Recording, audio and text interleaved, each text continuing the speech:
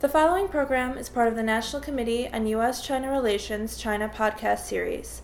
For more information on the National Committee, visit us at www.ncuscr.org or connect with us on Twitter, Facebook, or Weibo.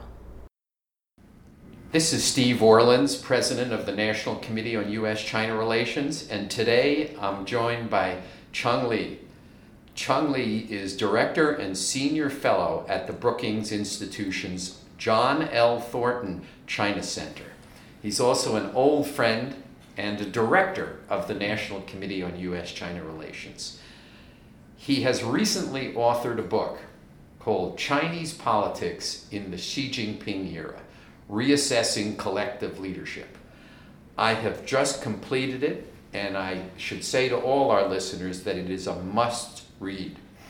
It is a data-driven analysis of what is going on in China. There is so much speculation and so little data that this really fills an incredible gap.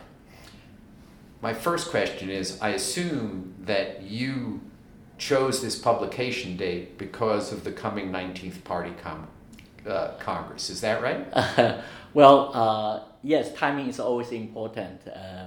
I basically wrote a book every 5 years. This is go with the time cycle of the leadership change, because there will be a lot of attention, and there are a lot of new background we should pay attention, and a lot of new players start to emerge. So for that reason, I think you're right that I certainly timed this book at this critical moment, try to help outside the world to understand Chinese elite politics and have accurate understanding and the strengths and the weaknesses of Chinese political system, and also try to identify some of the issues and also the candidates for the Power Bill Standing Committee. Mm-hmm. But besides that, I also wanted to look at the overall political landscape and also policy implications. And policy implications not only domestic politics, but also for foreign relations. What do you want the reader to take away? Well, I think that we should understand China is no democracy, but does not necessarily mean that the Chinese leadership is a monolithic group with people who have the similar ideas, and same views, same ideology, same policy. No, I think they are divided just like us, like Americans. We have two major parties. Even within the party, we have different factions. This is exactly what happened in China.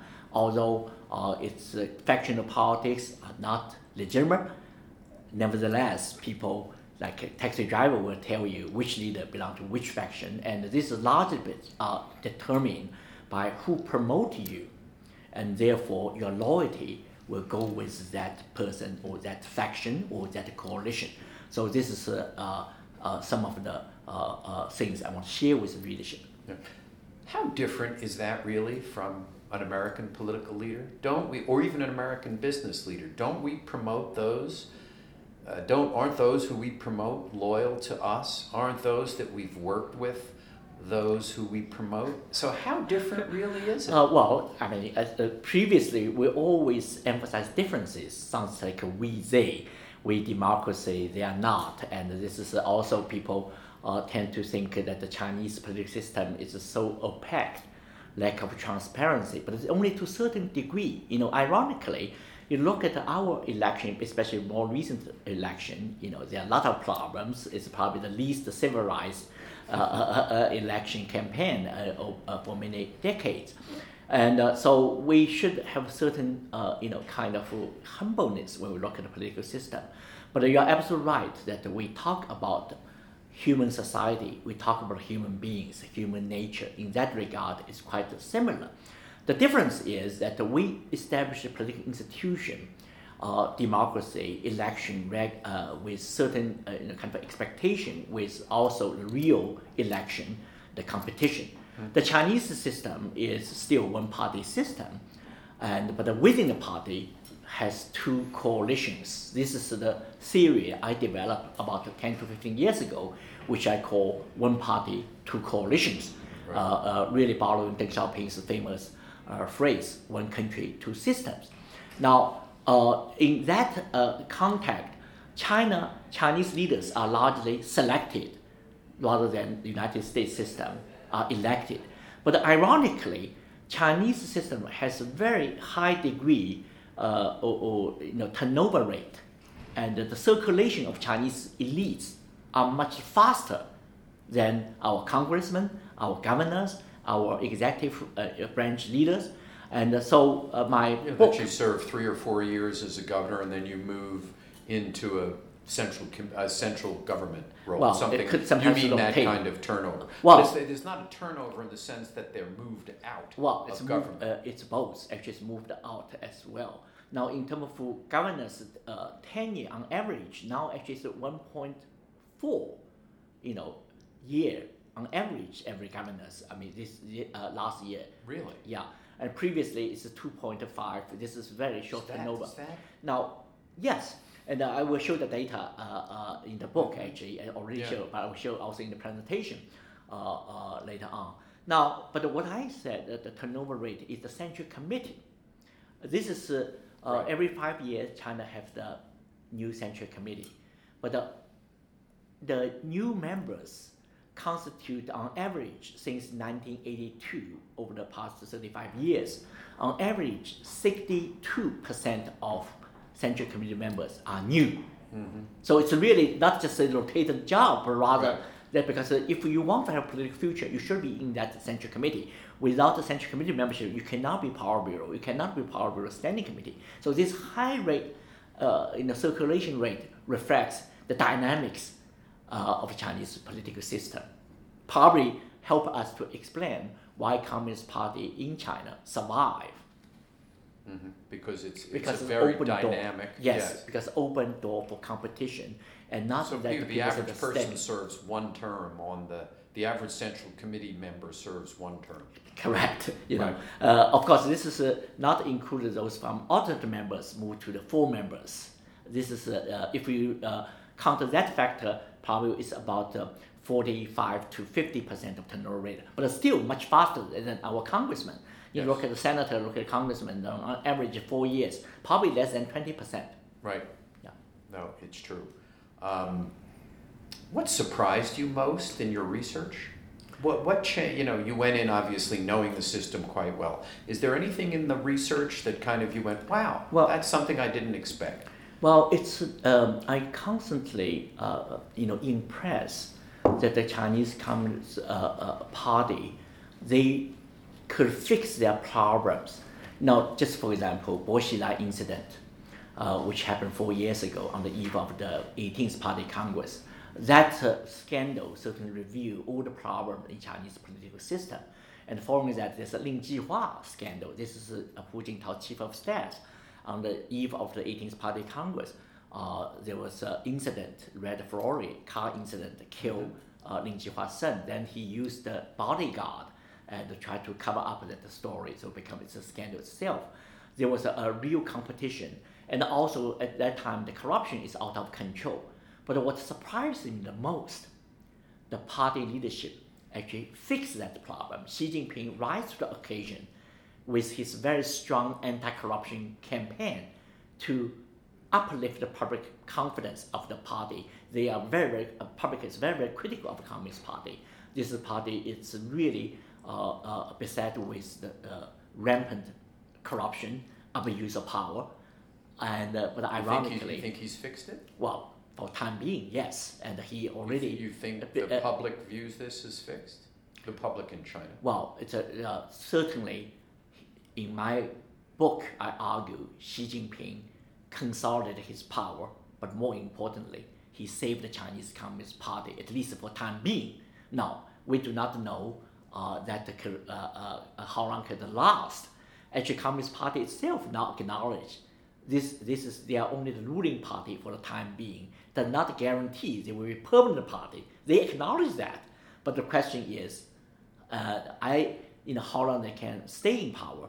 my sense is I do not see the scenario some of my American colleagues, believe that the Communist Party's day is numbered. I do not see at this moment. Right. I think that kind of assessment could lead to some wrong conclusion and for our policy maker. One of the, again, I love the data in the book. One of the pieces of data which I'd been searching for, and I didn't know you'd already researched it, was the percentage of Central Committee members who have studied abroad. And you have this terrific chart, which I've looked for and didn't know you already had it, which is the percentage of foreign educated Central Committee members. And you have the 16th where it's 6.2%. This is both full members and alternate members. Then in 17th it goes to 10.5. Then the 18th it's almost 15. It's 14.6. We've seen a campaign about Western influence, and the leadership of the Chinese Communist Party appears to be concerned about Western influence. What is the number going to be in the 19th Party Congress, and is this anti-Western influence campaign going to affect that number? No, it will not affect the number. Actually, the number will further increase. And Xi Jinping made at such a rapid rate, it means it will go close to 20% if it continues. At this rate, it would go to about 19%. Yeah, probably it's somewhere between 17 to 20%. This is our estimate. There's some strict definition about the Western trained returnees. Basically, they should study overseas for at least 1 year. Right. As a business Your scholar. definition. Yes, right. But this is also definition the Chinese adopt, and some of them are degree holders. But if you look at Xi Jinping's financial team, it's really surrounded by Western trained returnees, including Liu He, Fang Xinghai, and many others, and also the party secretary of Henan. He was a business scholar at Princeton for a year, and Xi Jinping's best friend, his roommate at Tsinghua, also served as a business scholar at Stanford University for 2 years. So he certainly used them, and Xi Jinping also said that China should adopt a Western-style revolving door of think tanks. So again, this is paradoxical. What you described, that it's certainly true. There's a serious concern about the Western influence and conspiracy, but paradoxically, Chinese leadership also want to recruit more returnees to the party leadership because the door is always open. I think the number will increase, but this raises a new question: the relationship between domestic trend and foreign trend. The Chinese term is called 海龟 and 土鳖. Foreign trend is called sea turtles, and domestic trend they call land turtles. Chinese translation is 土鳖. Their relationship could be very, very interesting in the years to come. Now, in the final chapter, you talk a lot about influence groups, especially the middle class, and you spend a few pages talking about legal experts. This book was written before the head of the Supreme Court said, we oppose judicial independence.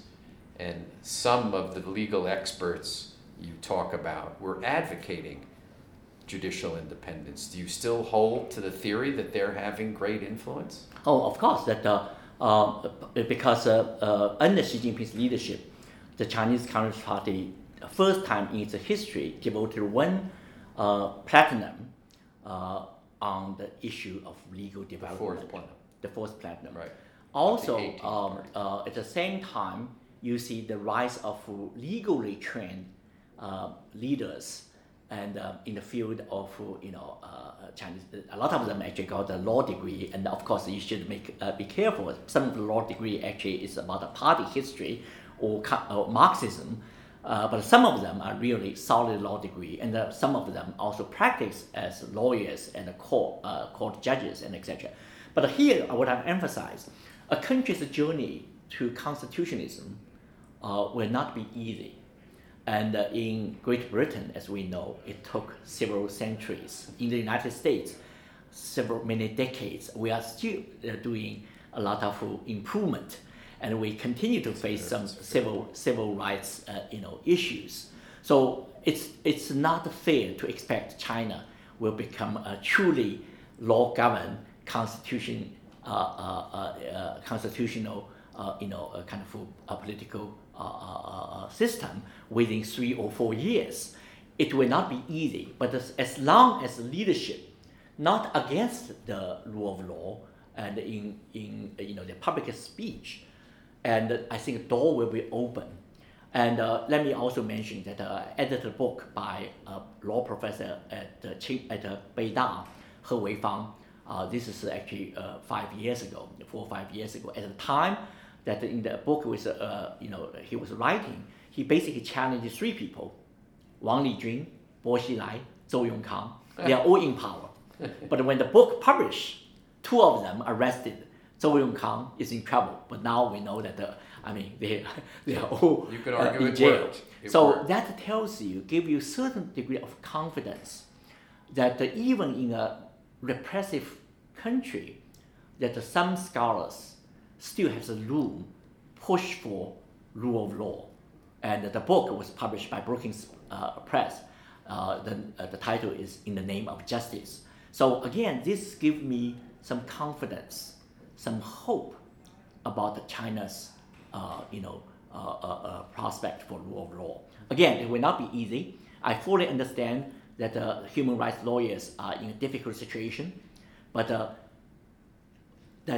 what the history will unfold is that so long as you're on the right side of the history, that we will make solid progress in this area. So I'm not completely pessimistic, but I understand the difficult period that the human rights lawyers are confronting. But at the same time, we can also see there's some very solid progress. My colleague James Hosley just wrote an article talk about the legal domain. There's some fascinating development going on. So again, China is paradox of hope and fear. In that area, actually, it's particularly evident.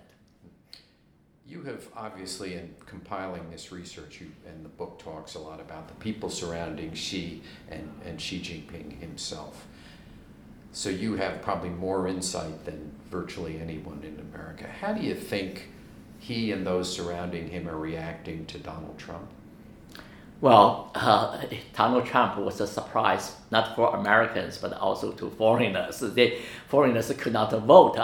Only just American can vote. They were absolutely surprised. But I think that it was a challenge when you have a president, you have the new president, his team, the Chinese are very unfamiliar with. At the same time that the Japanese Prime Minister Abe met with him just a few days before he was elected. So you can see tremendous pressure on China on that kind of unknown situation. Because since early 1970s, the Chinese leaders, there's many people, whether Republican, Democrat, they can contact with, at least at the 100, maybe even more people in the cabinet level, in the deputy secretary level, and etc. But all of a sudden, when Donald Trump came to power, they basically have difficult who to call. Right. And so, of course, they now probably they overcome that period and they establish some relationship. But of course, that they are very unfamiliar with the way Donald Trump governed the United States, and this is the same challenge for Americans and for other country leaders. So that in that regard, it's not unique. But what surprised me is China did not overreact, at least so far. They are quiet. They wanted to see what's going on. And they probably believe if you overreact at the moment, it's counterproductive. And so I think Xi Jinping has some leverage because the recent changes, the problems about Donald Trump's challenge to the one China policy, and it's all these things caused by Donald Trump, not by Chinese leaders. Right. So Xi Jinping may have some leverage. Yes, President Donald Trump wants change. For China at the moment, because particularly on the eve of the 19th Party Congress, they may want stability. You see that gap, that tension. But that could unfold in the advantage of Xi Jinping. And also Xi Jinping now, particularly in his speech at Davos, sounds like China want to also fill in the gap in terms of leadership Global vacuum. leader, yep. And of course, China has been cautious. They don't want to move too fast, but at least that is opportunity for them. Xi Jinping certainly will play around in his favor. Today I've been joined by Dr. Cheng Li, the author of Chinese Politics in the Xi Jinping Era, Reassessing Collective Leadership. As I started off the program, it is a must-read, and the discussion I have just had with Cheng Li gives you a taste of what this book is, and I strongly urge you to have the full meal. Thanks for joining me today. Thank you. I'm very honored.